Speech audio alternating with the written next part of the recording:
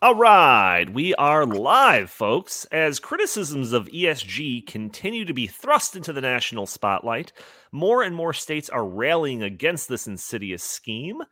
We have some great updates for you all on this fight. Also, a lot more attention is being paid to increasingly bizarre solutions to climate change, including geoengineering and so-called 15-minute cities.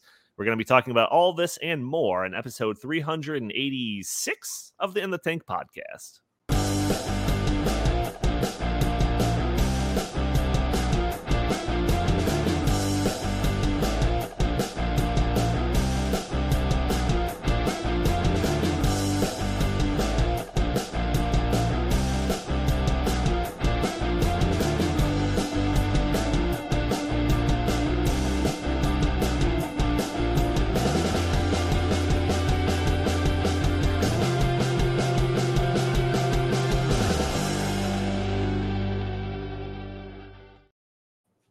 Welcome to the Tank Podcast. As always, I'm your host, Donald Kendall. Got a small audience today. I think there is a rumor going around that our show is going to be preempted by the 15th International Conference on Climate Change, currently ongoing in Orlando, Florida, or at least it's starting tonight. I don't think it's actually officially started yet. But that's a lie. Those are fake news, false rumors. We are here. We are always here. We never miss an episode in the Tank Podcast, coming at you live from, Northern Illinois. So joining me today, I've got a very small crew, folks. I've got Chris Talgo, editorial director. I got it right, at the Heartland Institute. How are you doing today, good sir? Doing good. And Donnie, notice we're, creeping up here on 400 episodes. So, man, wow. That's right. Just a few months away from Wow, that. time flies. Yeah, no doubt. No doubt about that at all. I see some comments already, and I think we might have a little bit more of an interactive show than usual because it is just Chris and I. And when I say that it's just Chris and I mean very specifically that. It's just Chris and I. We don't even have Andy behind the scenes. So if it's a little wonky at times, if I'm talking and showing Chris or vice versa, that's because I'm trying to handle all of this while hosting the show. But that's the type of dedication that you get from the In the Tank podcast, everybody. So like I mentioned, actually, you know what? First, I got to do that message that I say at the beginning of every episode that you can join us if you're an audio-only listener that's catching the show on a Friday. You can join us a day earlier on Thursdays at noon Central Time, where we are streaming on Facebook and Twitter and YouTube and Rumble. You can join the conversation, throw your comments and questions in the stream. Maybe we'll show your comments on the screen. Maybe we'll address your questions on the fly. Who knows? We'll see. Also, you can really help us out by just doing a handful of things, hitting that like button, hitting that subscribe button, sharing this content, or even leaving a comment underneath this video. All helps break through those big tech algorithms that prevent content like this from being shown to more people. So like I mentioned, Chris, International Conference on Climate Change, Heartland's big events. It's probably bigger than our benefit dinner. It's probably the biggest event that we throw.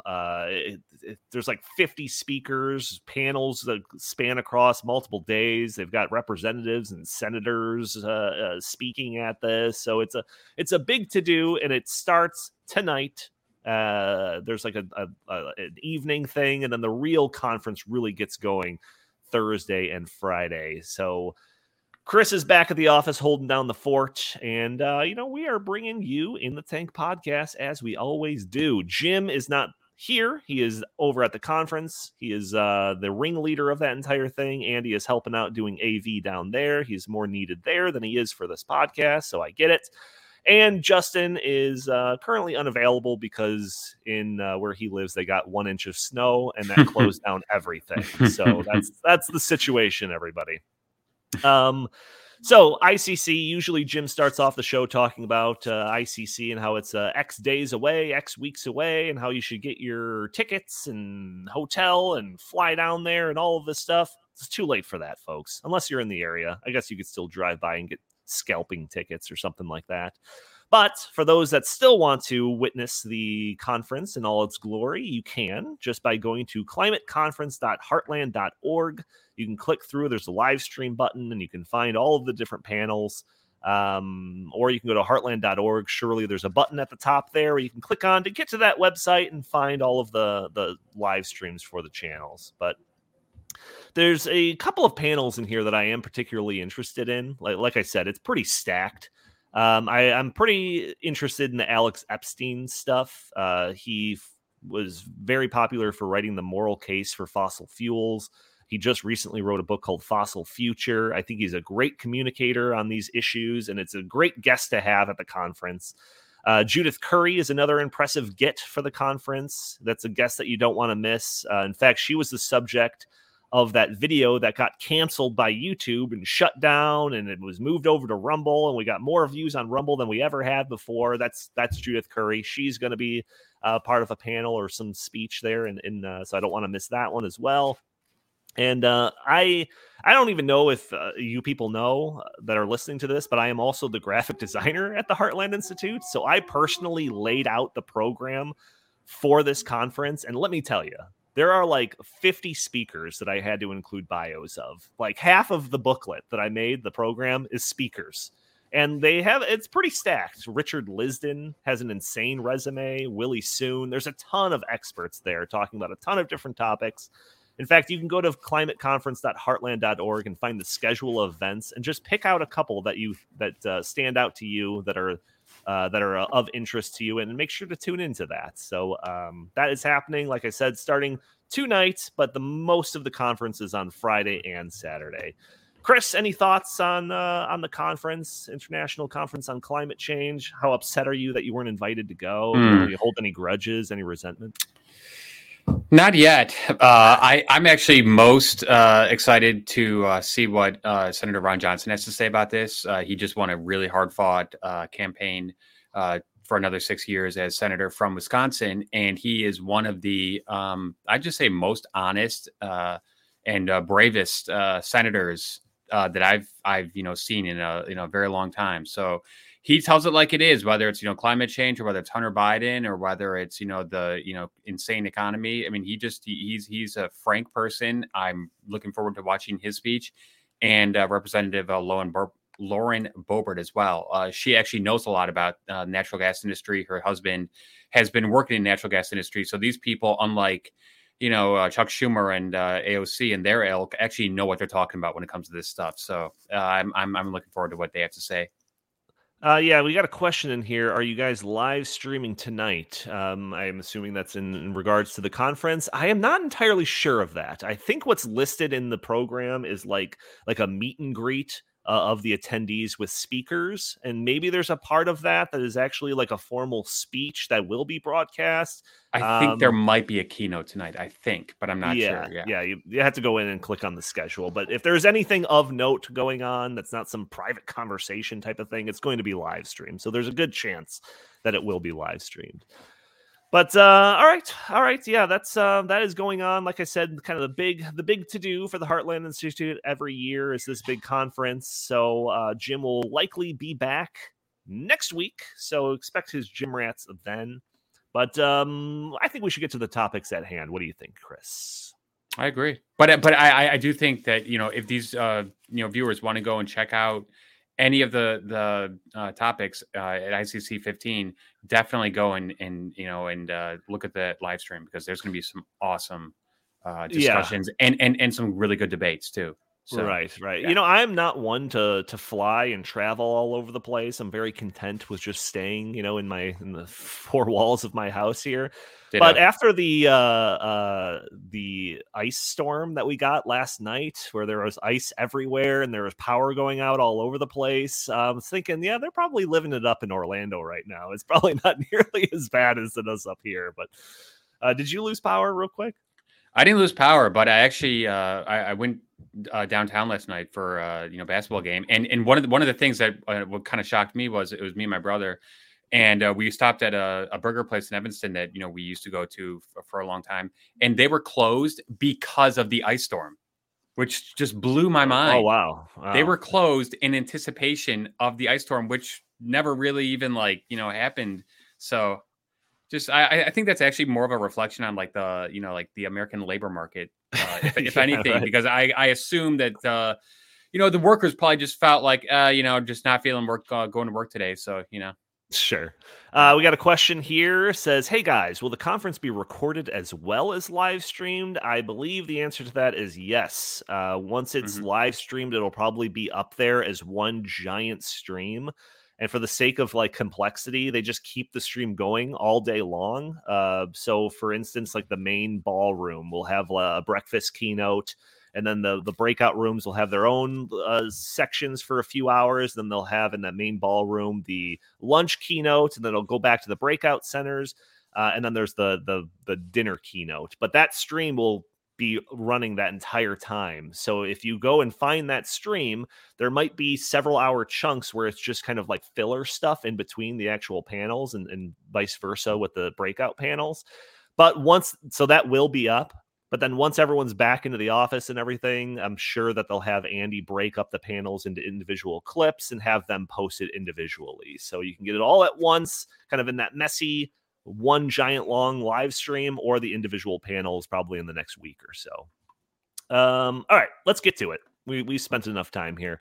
I will say, because it's just Chris and I was going to warn that this could be a shorter episode, but since we're already at 11 minutes, I'm not so sure that's going to be the case. So, all right, let's get to the main topic. I want to talk about the ongoing anti-ESG movement that has been seemingly picking up more and more momentum as we've been covering it over the past, 12 months or something like that. And apologies for those constant listeners that have to hear me talk about this again, but this is an important piece of context to the story, so I always like to bring it up. And that is when Justin and I first started to expose just how widespread and powerful the concept of ESG was. We struggled to kind of figure out what to do about it. Like, we were like, this is a terrible thing. It's so insidious and powerful. And what do we do about it? I don't know. And when we started working with Glenn Beck on the book, The Great Reset, he was stumped too. We were all stumped. We were like, what are we going to put in the conclusion when we talk about the solutions to this problem? And we just didn't really know. But then, we have a good conclusion for those that didn't read the book. But when the book took off like a rocket, and the public interest that was generated from it started to spread like wildfire, we were shocked. We were blown away by the amount of interest that state legislators throughout the country had to do something about this. And thankfully, because we had Glenn Beck's giant microphone and our place here at the Heartland Institute, we were able to educate legislators across the country about the insidious nature of ESG. Like I said, the momentum is caught on, and we are seeing a wave of anti-ESG legislation, proposals, action going across the country, and it's unbelievable. So what we have seen here, I've got a graphic here. Now, this isn't completely up to date, and it's not comprehensive, but it shows just how much action is happening. So for the audio only listeners, I have a map of the United States up here, and the vast majority of states are either colored blue or teal.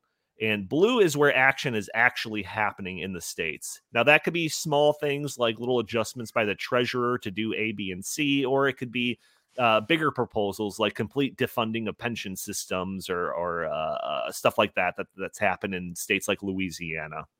And then the other half of the states that are colored are in teal, and those are states that are considering action, or proposals are in place, or they have some movement, but it hasn't generated action quite yet.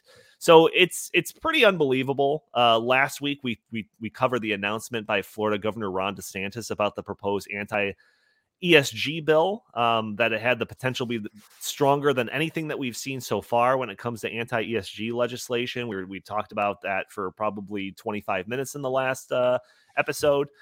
So I asked Justin, all right, so the bill has been released. We actually can see the legislation. Is it as good as what we were hoping for? And his answer was very plainly, yes. Yes, it was. We weren't being led to believe that this was something bigger than what it was. We actually see the legislation. It has those teeth in it. It if passed, it will be the best piece of anti-ESG legislation that's been passed in the state. And that is incredible news for a whole bunch of different reasons that we'll get into. But Chris, as somebody that has been part of this conversation about ESG and all of that, basically since the beginning when Justin and I started talking about it, what did you ever imagine that this campaign to derail ESG would have spread so far and wide? Well, no, and actually, I didn't think that ESG would catch on like wildfire, because I remember a couple of years ago when you and Justin first brought this to my attention, and you brought it up, in line with the Great Reset and modern monetary theory, and I actually thought, oh, ESG, that's kind of like a little like side thing. It's not that big of a deal. However, ESG has, I think, proven in the past 3 years to be one of the instruments that the left is using, and actually, which should say like the global left, to implement, their, designs for, maximum control, and of course to enrich themselves, because they are the ones who are profiting and benefiting from all the, crony capitalism that is completely, partial to ESG. So there's a lot of money to be made. There's a lot of power to be had, and a lot of control that they are desperate to, take over the people. But I'm shocked at how quickly the issue has resonated with ordinary people, and also a lot of I would just call them like ordinary like bankers and such. Like a lot of the big banks and a lot of the Black Rocks and a lot of the huge wealth funds, they love this stuff. But a lot of the like average smaller bank and smaller asset management companies, they want nothing to do with this. So Right. I'm so glad that this is really front and center in the societal discourse. Yeah, we're gonna have to like seriously write a paper on this, because it was a very interesting thing, because this was a topic that's people on the right talked about even before Justin and I really caught on to this. But it was kind of just written off as just like, it's just bad investment. If people want to pursue this, they can, but it's just a bad investment. It's going to end up losing them money. And then that was kind of the end of the story. So I think for people, it just didn't rise to that level to be taken serious.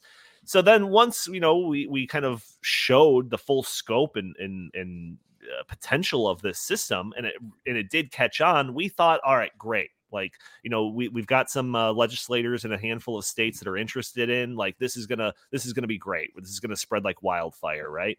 And then it didn't, and we started hitting these roadblocks of traditionally Republican conservative states legislators saying like, oh, isn't this just free market? I don't want to get involved. I don't want to put restrictions on this. This is just free market and voluntary interaction and all of that. And it was quite a roadblock. We thought we were going to be preaching to the choir when we talked to, tried to educate some of these lawmakers and everything. And we were met with resistance that we weren't expecting. So then there was a whole nother period of time of like, how do we, explain that this is not part of the free market, and that this is very insidious, and that this will be used to control all these different things. And then like finally we start breaking through now. So this is like the second wave of stuff that's going on, and it's pretty amazing. I was talking to Justin yesterday about this, and he had written a piece about we talked about the Ron DeSantis proposal. He wrote some pieces. I think one just got published in Fox News talking about the proposal, the legislation out of Florida, and how great it is. But he was talking to me about some communications that he's had with various people that are on the ground level when it comes to all of this. And we might be on the precipice of of just like a landslide of this type of stuff. And I don't want to get anyone's hopes up too much, but he was talking about how there's a couple of other states out there. I think one is Kansas and one is Nebraska. And they are also they have introduced legislation that is on par with Florida's legislation.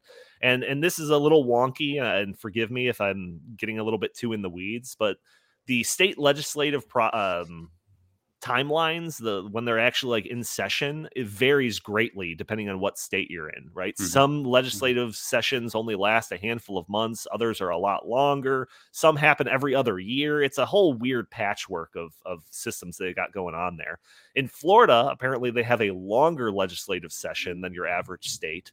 So this bill, even though it was proposed with a lot of enthusiasm by Florida Governor Ron DeSantis and the leaders of the House and Senate down there, a lot of enthusiasm behind it, but it still might take a while for it to pass through, just because their session is longer and there's no like immediate need to get this hammered through as fast as possible. Apparently, that is not the case in Nebraska and Kansas. So it's possible that Kansas or Nebraska could beat Florida to the punch in releasing kind of the first large-scale anti-ESG legislation, which would be fantastic. In fact, I was saying like, oh yeah, we should just like put a bug in their ear, like, yeah, you know, if you want to beat Ron DeSantis, you better get this passed now, type of thing. But like, if that happens, we can see a cascading effect that, you know, you get like a 1, 2, 3 punch of Kansas, Nebraska, then Florida all do it. And there'll be a momentum that can get some of these teal states to finally pull the trigger, or even some of these blue states on this map to bulken up their anti-ESG stuff.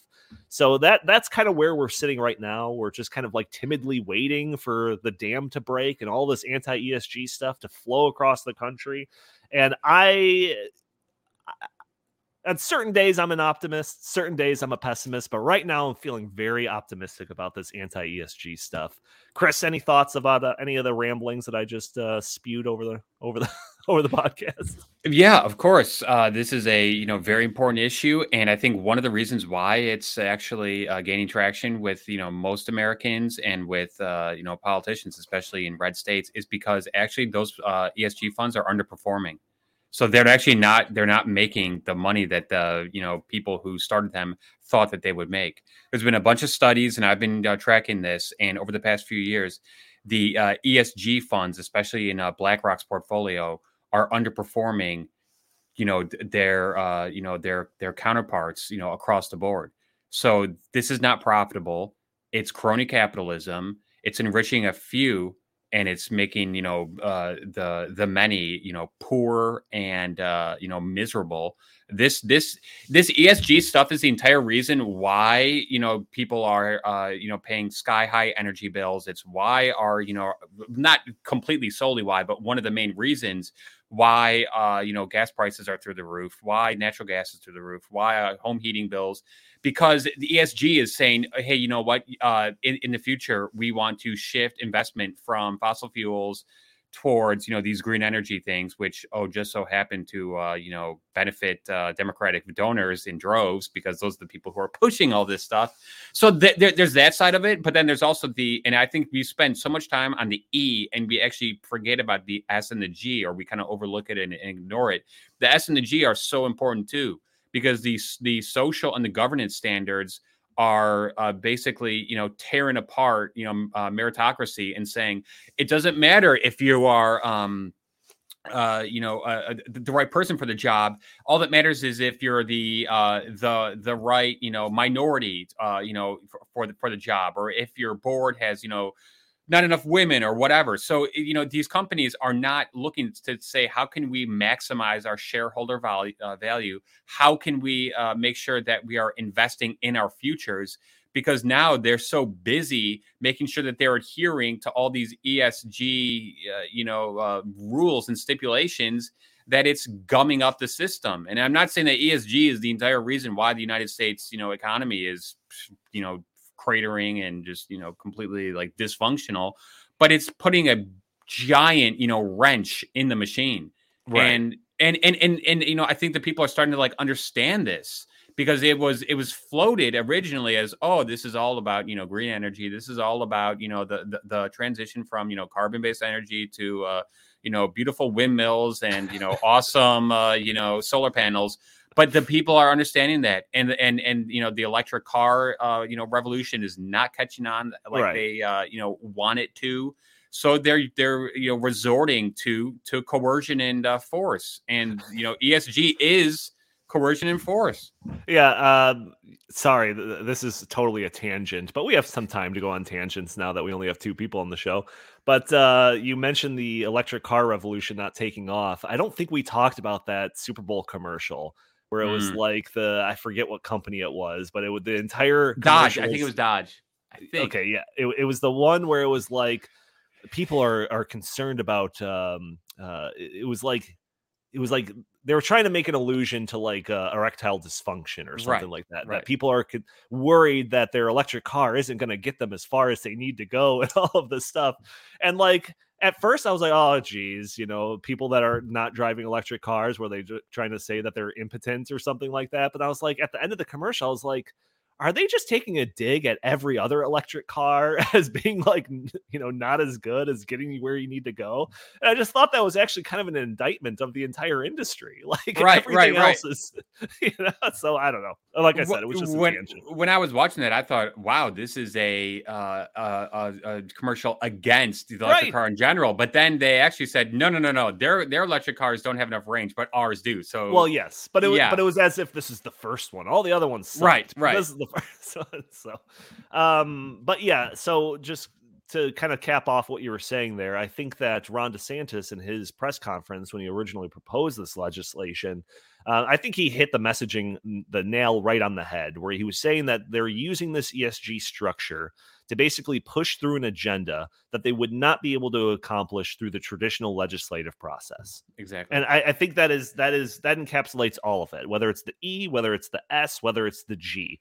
It's like, do you want to do these things? Great, pass a bill. Oh, you can't? So you're going to devise this entire plan to ram all this down our throats without consent? No, that's not going to happen. We're going to stop that. So I think having Ron DeSantis as a potential big time messenger of this anti-ESG message is just a massive get in this fight against this insidious plot. I think Ron DeSantis is a good figurehead because he's really good at communicating to the people, like how this is going to impact them. I remember when it was a bunch of state attorneys general came out and started writing like letters to BlackRock and Larry Fink. And I remember they were driving point the home that you just said. Hey, Larry, if you, and JP Morgan and Bank of America and Brian Moynihan and all you people, if you really want to do this, don't do it, behind people's backs, and don't do it, in the night when it's not out in the open, it's not transparent. Go and make your case to the people, but they can't because they know that it's unpopular and they know that the people are against it. So what do they try to do? They try to do their backroom deals and their, smoke-filled room, negotiations. Yeah. Right. So I had this question originally planned to ask Justin on air, but then when he called me to bail on the podcast, I asked him then, and I thought, you know what, if you give me a good answer, I'll relay it on the show. And I thought it was a good answer, so I asked him, what is the next step in all of this? Let's paint the rosiest scenarios. This legislation passes in Kansas, it passes in Nebraska, it passes in Florida, and then all the other states follow suit. Texas, Indiana, all the other red states follow suit and pass the same type of legislation. Obviously, it's kind of probably wishful thinking that it's going to happen in some, blue state or California, New York, and Illinois are never going to do that. Are you kidding? No, of course not. Right. So what happens next? Like what's the next step if we see, the majority of red states do this? What happens next? So he seemingly had an answer planned. I was a little suspicious of that, but he said that this would basically resemble the same strategy that was behind the whole Right to Try campaign. So with Right to Try, and the biggest proponents of that was, I think, like the Goldwater Institute out of New Mexico, Arizona, somewhere over there. Arizona. So their entire strategy was to get states. They were working on a state-by-state level to get states to pass Right to Try legislation. They were successful in doing that in a number of states, but they either knew or changed their strategy at some point when they realized that this complex patchwork of states having different regulations in regards to Right to Try was kind of unsustainable. And any industry that's affected by this Right to Try legislation will now have to have all these different individual things in different states, and it'll all be different. And it's a super messy process. But the real plan, the genius of the plan, was that all of this passing in different states created a momentum for a federal level Right to Try legislation that was eventually passed by Donald Trump. So all of this work in the state level was great, and I'm sure it did some fantastic stuff, but it built this momentum that eventually got to an inflection point where it was possible on a federal level, and it happened. And Donald Trump signed it into law, and we had a federal right to try law. So this apparently is part of the goal when we're talking about all this anti-ESG stuff at a state by state level. Yes, it would be great if we had Florida to do it. Yes, it would be great if we have Kansas to do it. But we are, and it is more effective. And if Justin was here, he can explain how just like the state level passing these things is actually more effective than the right to try. But if this all builds to a inflection point where it's being talked at a federal level and we get somebody in office that is, sympathetic to passing some type of legislation like this at a federal level, then that is the ultimate goal. That is the most effective thing that could possibly result from this anti-ESG campaign. Chris, were you going to say something? Yeah. I mean, I see what Justin's saying there, but I don't think it's an exact apples to apples comparison, because right to try, I think, is just fundamentally popular with most Americans, whether you're liberal or whether you're a conservative, because it's saying, hey, if you're, on death's door, you should have the right to try a medication or a, procedure that could potentially save your life. I think that is just like across the board supported. However, I don't think that, your liberals in, Beverly Hills and in New York City and in, downtown Chicago are going to say, yeah, I think I will, put my tail between my legs and give in to the other side on this ESG thing. I just don't see that happening. And I mean, I don't know. I think, the laboratories are, federalism is a laboratories of democracy. And I just wonder if that would ever even pass, in the Senate. I doubt you'd ever get 60 votes for it. I don't know. Well, there was while Trump was president, he did pass. Well, no, he didn't pass a law. He there's an executive order. I think executive order was a fair access law, but that can just be undone by the next administration, right? But it does show that this type of thing can have an effect, can be done at a federal level, and yes, that's not the ideal pathway for some actual long-staining anti-ESG type of movement, because as soon as literally the first thing that Joe Biden did when he became president was undo that rule, right? Which I think is a tall sign that Joe Biden is fully on board with the Great Reset. Well, I mean, of course he is. Of course, it's the first thing he did. But let's say we get a wave of all of the stuff. Maybe it's kicked off by Ron DeSantis' Florida bill and all of that. And let's just say, I don't want to get into a political debate here, but let's just say Ron DeSantis becomes the next president, and this is seen as some big successful thing that he did. Is it not impossible that he would pursue as a main platform of his new administration some comprehensive federal level anti-ESG legislation? I think that would be best case scenario. Absolutely think he would pursue it, but I don't think that it would pass in Congress, because I don't think that. Mr. Well, no, I wanted to be optimistic. I'm trying to be a realist here. I mean, our Congress is completely dysfunctional, and passing, bipartisan legislation on something as that's a hot button issue as this, I just think wow, that's probably not going to happen. But I think that this is actually kind of similar to how states are dealing with income taxes. You've got Florida and you got Texas with no income tax, and you've got California with a really high income tax. So if California wants to go down the ESG rabbit hole, that's fine. It's going to just screw their economy more. It's going to cause more people to leave California, especially corporations, I would assume, who are already leaving California for free states like Texas and Florida. So I think all it's going to do is actually just exaggerate and exacerbate the, political, economic, cultural division that is so inherent right now in our country. And Donnie, it's so funny because when you put that map up right there, look at it. I mean, that looks like the Electoral College map to some degree. You've got, I mean, doesn't it? You've got the coast, California, Oregon, and Washington. Of course, they would never touch the ESG, legislation with 10-foot pole. And you got the same thing going on across the East Coast. And then, of course, Illinois and, a couple other liberal states like Colorado and New Mexico.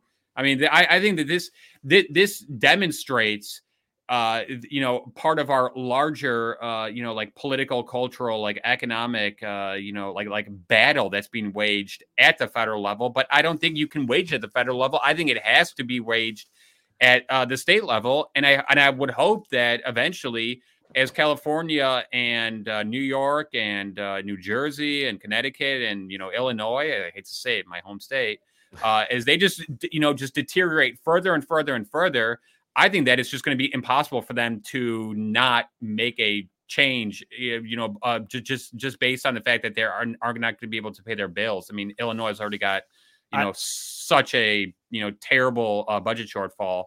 This is just going to make it worse. So I do want to end this. This whole section was supposed to be a very optimistic look at all this great progress that's happening. So I do want to leave it on a happy note, but I do see this comment from Gary saying, Chris is right. Congress is filled with people who benefit from ESG. Now, I'm not going to dispute that, because we have seen in just at a state level that there was, I don't know how specific I can be or something, but there was a state that seemed to be a slam dunk when it came to doing some anti-ESG stuff. And it seemed like all the votes were all lined up so that we can get this thing passed and all of this, whatever. And then all of a sudden, some charter flight comes in with a whole bunch of banking lobbyists, and suddenly the votes weren't there. So I can only imagine if that's happening at a smaller state, that same kind of thing happening at the federal level is probably 100 times as bad. So yeah, it'd be quite a feat, but yeah, Donnie, just one more comment on this, because I think that you just brought up something that's really important. This is Wall Street versus Main Street, and Vivek Ramaswamy, who just announced that he's going to run for president in 2024. I wish him all the best. I think he's a really smart guy, and I think he's got policies that are really important. But he wrote a book called Woke Inc. It was his first book. It was a couple of years ago. I read it, and what he made the argument that this whole ESG, this whole like wokeness thing, it really actually started after the 2008 financial crisis, because the big banks were, being put under the microscope. And, we had, if you remember, Occupy Wall Street and, like the 99% versus the 1%. So what did the banks and all the big financial like BlackRocks do? They just said, oh, well, what are we going to do? Okay, we'll just go on this woke, bandwagon to try to, pretend for the people that, hey, we're we're part of your agenda. And he makes the argument that was a really smart thing to do, and that they really hoodwinked most of the people, and they have gotten away with it to this day, because all of the angst that was geared toward the big banks for their insane lending and all that stuff that led to the housing bubble and blah blah blah, that they've actually gotten away with it scot-free, because now they are pretending that they are the good guys. And I think that is a really interesting point that most people don't actually you gotta bring that up to Justin next time you talk to him, because I think he has a very similar theory about all of that without any reading of Vivek Ramaswamy's book. So bring that up to him. And I don't want to belabor this, but Vivek Ramaswamy, he came from the investment world, and he saw it happening before his very eyes in 2008 2009, and it just was so off-putting to him that that's why he created Strive Asset Management, completely counter to the whole woke investing thing, because he's saying this is all a scam. This is all a complete and utter scam, and he's totally right. All right, so we're already going long on this segment. I knew this wasn't going to be a short episode, so let's move on. So we know that ESG is being promoted in part to combat climate change. That's essentially the E in ESG. But there are a bunch of other proposals out there that seemingly seek to combat climate change. So originally I was going to save this part for last, but after reading some related articles, I bumped it up a notch in our lineup of topics to talk about. And I am talking about so-called 15-minute cities. So this story is getting a little bit more attention lately because there was a large protest over these so-called 15-minute cities in Oxford, England, after the city council proposed a plan involving a traffic filter system that would use license plate reading cameras to track people's movements in and around the city.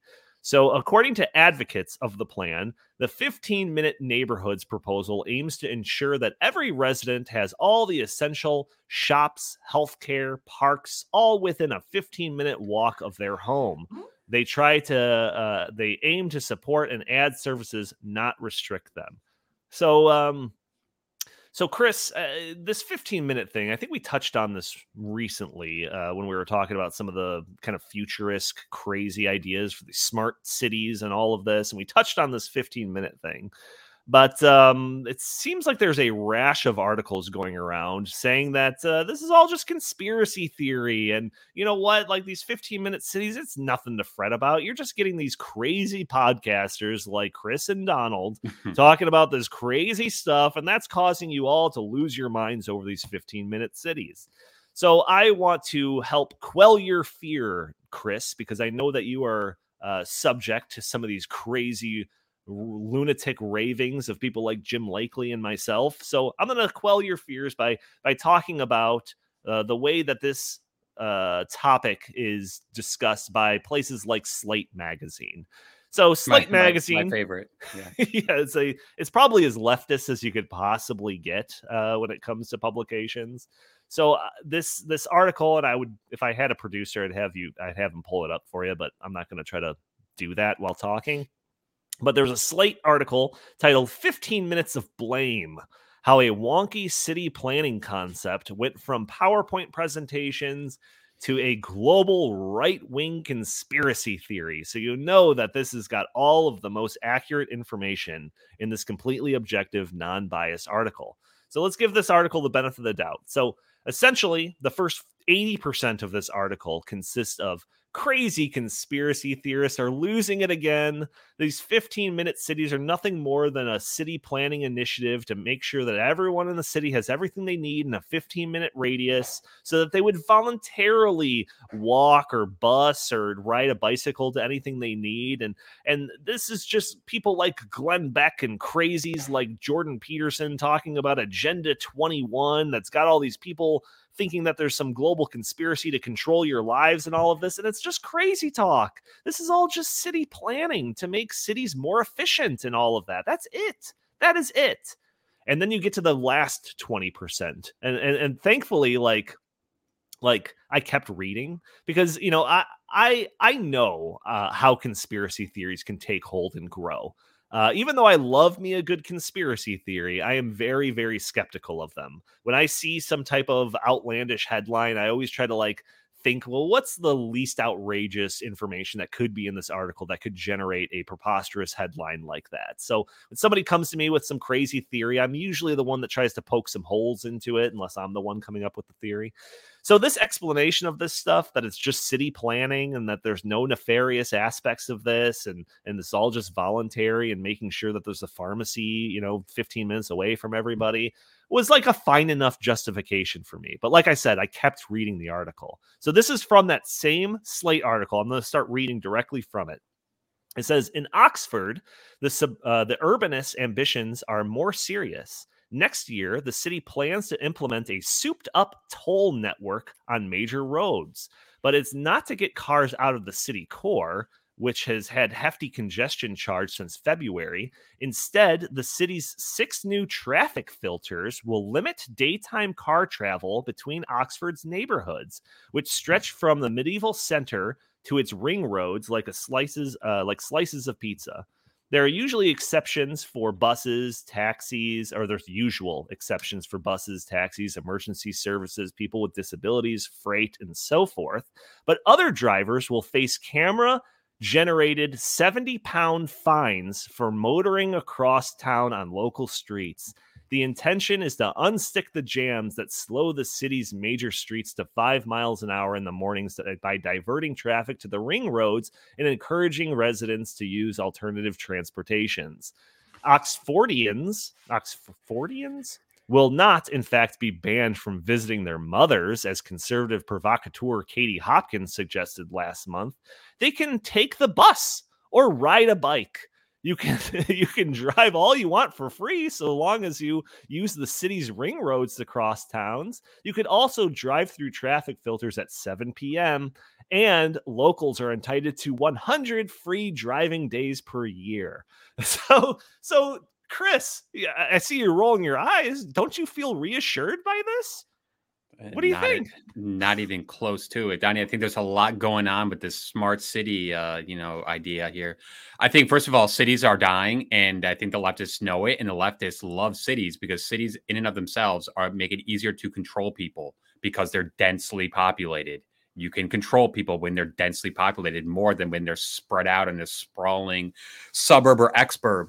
So I think that, and actually, I went down to the city last night, and I don't go very often to Chicago. That's why I moved away, almost as far as possible, really.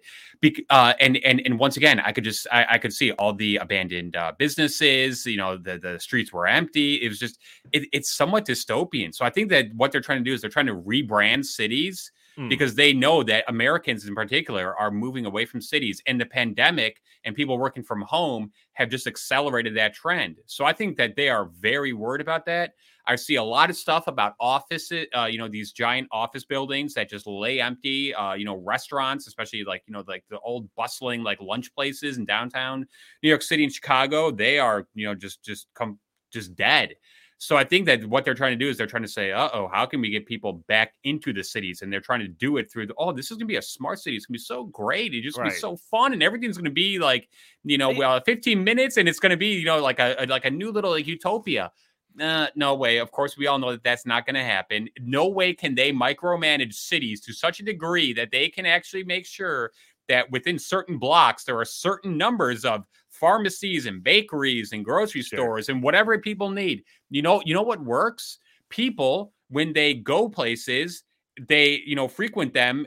And then that's the market saying that, hey, this business is offering something that the people want, and the people are going there on their own volition, rather than these architects and designers and these micromanagers who are saying, we know with the kind of stores that you're going to be needed for these people. And this is it is so crazy. These people just they're insatiable like lust to want to control and micromanage people, whether it's where they drive or where they walk. Just give me a break. Let people just live.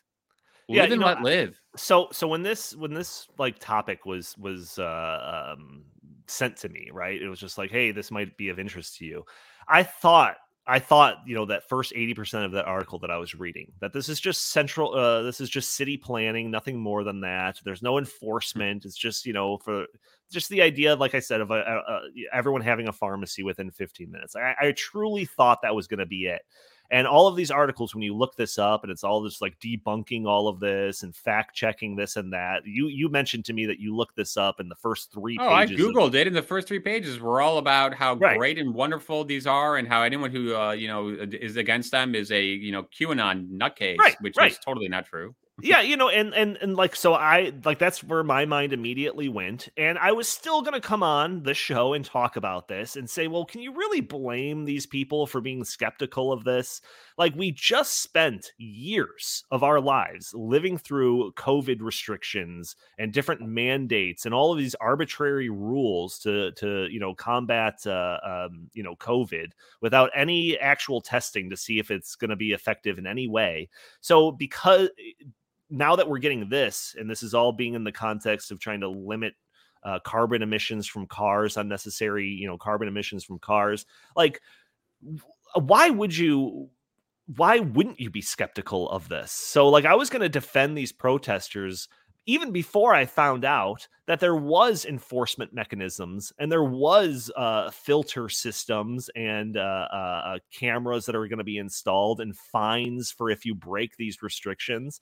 Like, I was still going to defend that before I knew about all of that. And now that all of that is going to be part of this plan, it's like, I think there should be even more protests over this. Like, this is totally insane. The framework is here. It could so easily become more restrictive and more punitive. And this entire thing is set up as a deterrent, right? So they're trying to deter certain actions, those actions being driving more than those people in charge think you should. So to get the effects, to make sure that is a deterrent. They have to put in a punishment. That's that 70-pound fine. But if that deterrent isn't achieved, then what's their option? They have to increase the punishment. Well, so the framework is here. Like this is completely justified to protest. And those 3 pages of debunking this garbage, that is thrown in the crapper. That is ridiculous. Okay, so I read a really good Reason article about this. So I'm not going to take credit for this argument, because this is what the author in the article wrote, and I completely agree with him. And okay, first of all, European cities and American cities are fundamentally different. I've been to Europe a couple of times. My mom grew up there, so I understand that European cities are much more intimate. They're much smaller. They're much more condensed.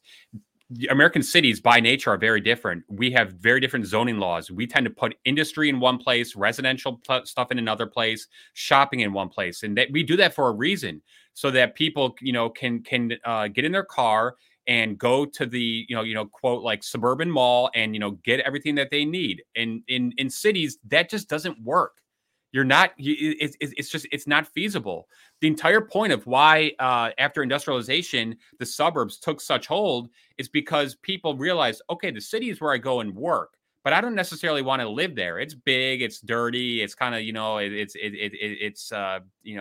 claustrophobic for some people. You can't have a lawn. You can't, go, you can't live a life of mobility and freedom in a city, really. It's just, right. They're not really compatible. The suburbs, by definition, are the complete opposite. And that's really why so many people in America live in the suburbs, but work in the city. And like I said earlier, I think that one of the things that's happening is we are seeing the decline of the American city happening right in front of our eyes, with the crime and the violence, and, just like all, the cities are totally bankrupt. Right. They can't afford social services anymore. So what do the centralized, the people who love central planning want to do? Let's push everybody back into these cities, but let's do it under the guise that everything's going to be in like a, within a block radius, and you'll never have to leave your 1 block radius. That's just not going to fly, and it's not feasible, because how do you know that in that 1 block radius they're going to have, I don't know, like a golf shop that I might like to go to? How are you? It's like, you've got a restaurant in your quadrant. Don't go to the other. You have one Indian restaurant. You must go there. Okay, yeah, whatever. But Donnie, this also is not even taking into account the fact that Amazon.com and all these online merchandising places have made it so that you don't need a brick and mortar store within walking distance. Yeah. And that's one of the great things about e-commerce. So they're actually like sticking it to e-commerce at the same time, saying, no, we want to go backwards, when actually every little town center, or every little city neighborhood had like the drugstore and the pharmacy. It's just not feasible. I mean, come on, give me a break. This is insane. And that suggestion that's like, oh no, you're not restricted from visiting your mom or your whatever. Just ride a bus, just take a bike. It's just like that crazy elitist attitude that we've talked about on this podcast a million times, where it's like, gas prices are $7, just buy an electric vehicle. It's ridiculous. There is a comment, and just real quick, not to mention the fact that public transportation in the city of Chicago is so dangerous. I wouldn't want to go, anywhere near the red line or the purple line these days.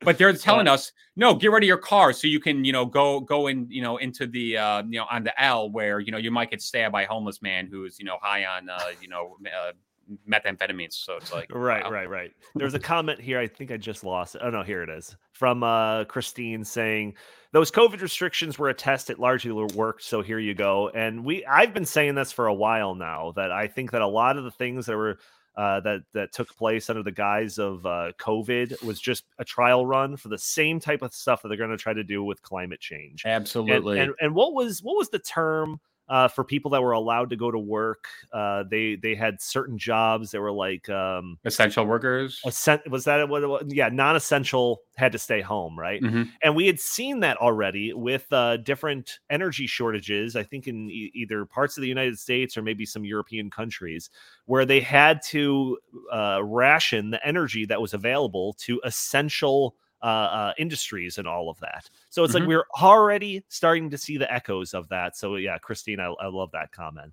Oh, Well, it's so funny that you bring that up because I was reading an article today that actually some European countries are thinking about doing World War II style rationing, just to make sure that they aren't consuming too much because of climate, of course. Of course. So we've got like a little over 5 minutes here, but I do want to talk about the last thing that's addressed in our thumbnail for this video, which is geoengineering.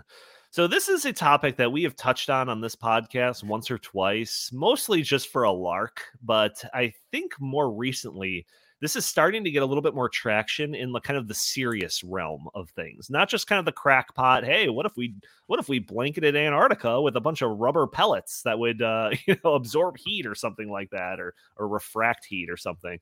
Like, this seemingly is getting a little bit more play, and I attribute this more attention to two different things.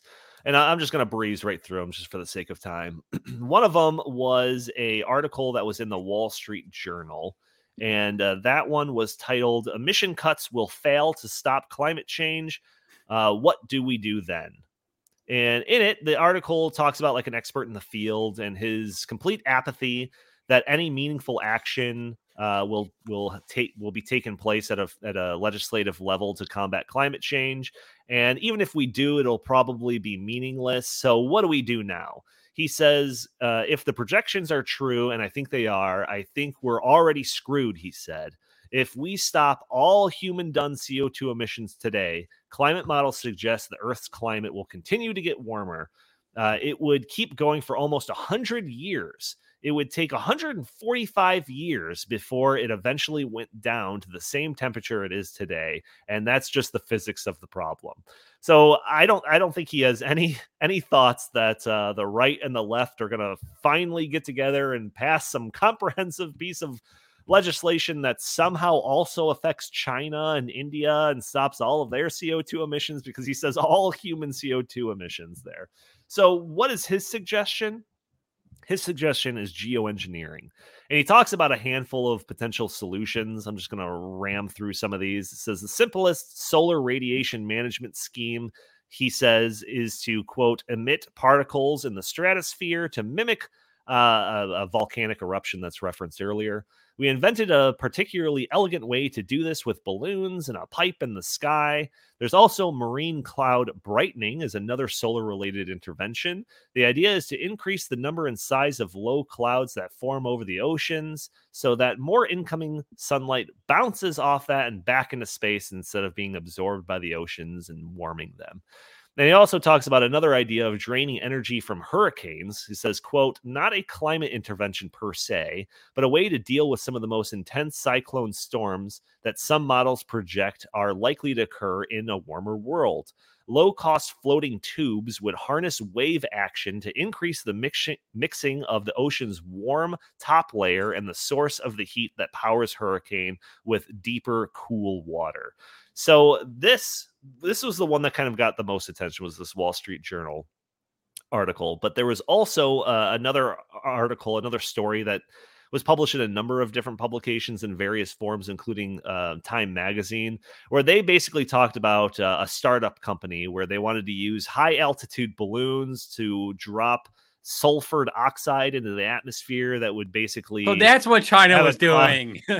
Right, yeah. They tried a trial run, but they all got shot down by some mysterious force. Not sure what that was. Those F-22s, yeah. Oh, wait, but Tanya, did you say pipe in the sky, or did you mean pie in the sky earlier? I'm just kidding. Yeah, that's pretty good. But there was... So when you and I talked about this as a potential topic earlier in the week, I think both of us had like a very, I don't know about this kind of outlook on this, right? But there's one part towards the end of this article that actually got me a little bit on board with what this guy had to say. And people that are commenting, let me know what you think about any of this. Is this something that you would have any like interest in even humoring these ideas of geoengineering?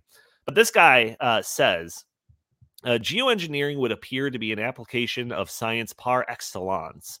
But along with the activists who, quote, don't want a technical solution to climate change, he says there's a second set of people who may not have the ideology, but have a more real politics sort of view.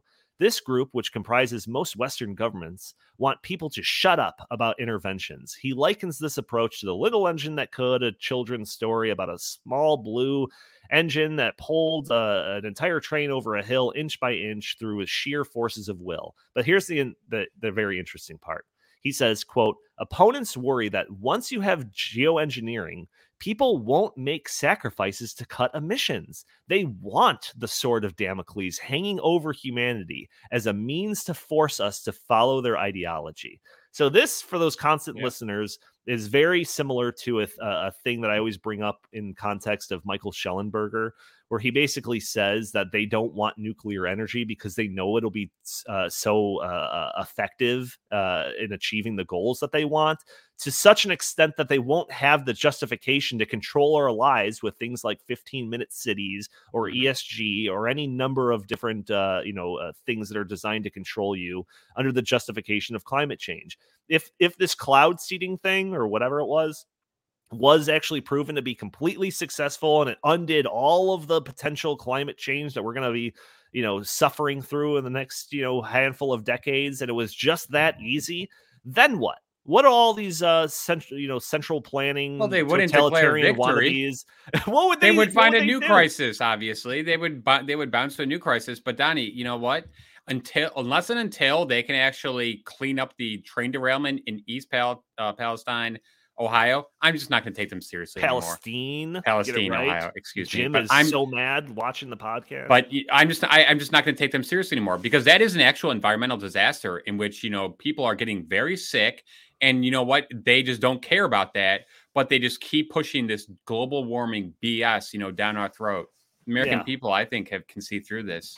Yeah, I mean, it's an interesting thing, and it's one of these articles that I have linked in the show notes talks about how like the cost of this would be like $2 billion a year or something like that, which sounds insanely expensive, but in the context of all of the other money that's put forth for all these climate change things, or the cost alone of the Green New Deal or anything, it's like a tiny chunk. In fact, $2 billion is probably raised by like the Sierra Club and all of these things just for trying to stoke fear about climate change on a yearly basis. So just to put that in right, but just to put that into context, we sent 116 billion to Ukraine in the past year. It's like $2 billion's a drop in the bucket. Are you kidding me? Now, of course, especially after reading that guy's that last comment where he just has this disdain for these like wannabe ruling elite types that want this threat of climate change there forever so that they could justify all of their central planning dreams and controlling the population, all of that. After I read that, I was like, all right, this guy's prying into my heart a little bit. Maybe I'll hear him out when it comes to some of this climate change, geoengineering stuff. Now, granted, I am extremely skeptical, as should everybody, when it comes to this, because there are some massive potential unintended consequences that could result with geoengineering the planet. Well, Don, real quickly, one of the articles that I have outlines some of those things. I think it's the CNN one, and they talk about how if some of this stuff could shift weather patterns and cause a monsoon in a certain part of the world at the wrong point in time that causes crop production or failures of crop production or disruptions and all of that, or that this would have to require coordination across all countries, and whether or not some countries want to initiate this part of the plan and other countries don't want that part of the plan. They want a different part of the plan. Like all of that stuff would come hand in hand with a plan like this. Plus just just kind of the ego of us being able to be like, oh yeah, we're just going to change the entire world to, you beat me to it. I was going to say the gall of these people to think that they can control the weather of all things, the most complex system on earth. Right. They think they can control the economy, which is, just so complex. We can't even fathom like all the millions and millions of, minute transactions that occur. They think that they can control the weather. Give me a break. So these if people, if this, I can't take them seriously. And we're already running long, which is hilarious because it's just us two. But if this starts getting traction, and if there are like legitimate movements to push forward with some of these geoengineering things, I will probably cover them in the same way that I cover any of the other terrible solutions when it comes to transitioning our entire fleet of vehicles to electric vehicles, or trying to get the entire country to run on wind and solar. I will take the same skeptical approach to these geoengineering plans that I do to those things, because those concerns need to be addressed. If everyone's like, oh, yep, geoengineering, no questions asked, let's do it, and then we're all caught off guard when some unintended consequences bashes us across the face, without us expecting it, that can all be tamped down by a conversation like this and exploring all the what ifs, so that we do cross all of our T's and dot our I's if we ever do journey down a path like this. So, like I said, leave a comment. Let me know what you think when it comes to some of these geoengineering plans. Is it all just a complete farce? Is it all just like a money laundering scheme? It's like fake startups. It's a solution in search of a problem that doesn't exist, because there's lots of money to be made. One of the reasons why, and Donnie, you and I have talked about this like ad nauseum, is how come they just don't go all in on nuclear? How come they just don't say, nuclear power is a clean energy, it's renewable, right, it's sustainable, we've mastered it, and say, okay, fine, we will use that as our bridge, to renewables. Right. They don't do that because there's not millions and millions and millions of dollars to be made in the nuclear industry like there is in these crazy, insane global warming schemes that they just keep coming up with. And the last thing I'll say, and this will tie it back off to the first thing we started talking about in this podcast, is that this entire conversation about geoengineering is basically taking for granted just like the debate about how serious of a threat climate change is. And, is it really an existential threat? Is it really as dire as, some of these people like Al Gore are making out to be? This whole conversation was kind of to the side of that. But that conversation is happening right now, or at least it's starting tonight at the 15th International Conference on Climate Change, happening in Orlando, Florida. Like I said, starts tonight, Friday and Saturday, all day long, live streaming all the different panels and all of that. So if you want to hear that portion of the conversation, you just have to find a good panel with some good speakers talking about that. Chris Talgo, is there any last things you want to get off your chest before I start wrapping it up today? No, I think we covered everything. I feel like I really, got a lot off my chest too. That's very good. That's fantastic. Yeah. All right. Well, thank you all for tuning in to this episode of the In the Tank podcast. I want to thank you all for joining us. If you are an audio only listener catching this on a Friday, like I said, you could join us every week, a day earlier on Thursdays at noon Central Time, where we're streaming on Facebook and YouTube and Rumble and Twitter. And you can join the conversation through your comments and questions in the chat. Maybe we'll show your comments on the screen. Maybe we'll address your questions on the fly. Also, if you would be so kind, you could hit that like button, share this content, subscribe if you haven't already, or just leave a comment under this video. All help us break through those big tech algorithms that prevent content like this from being shown to more people. And if you are an audio-only listener and you haven't done so already, if you leave a review for us on iTunes, that helps us greatly for the audio component of this podcast. But that's going to pretty much do it for us. Chris, is there anything you want to pitch today? No, just go to heartland.org and go to stoppingsocialism.com. Got some new stuff up there. Pretty cool. Fantastic. All right. Thank you all for tuning in. We will talk to you next week.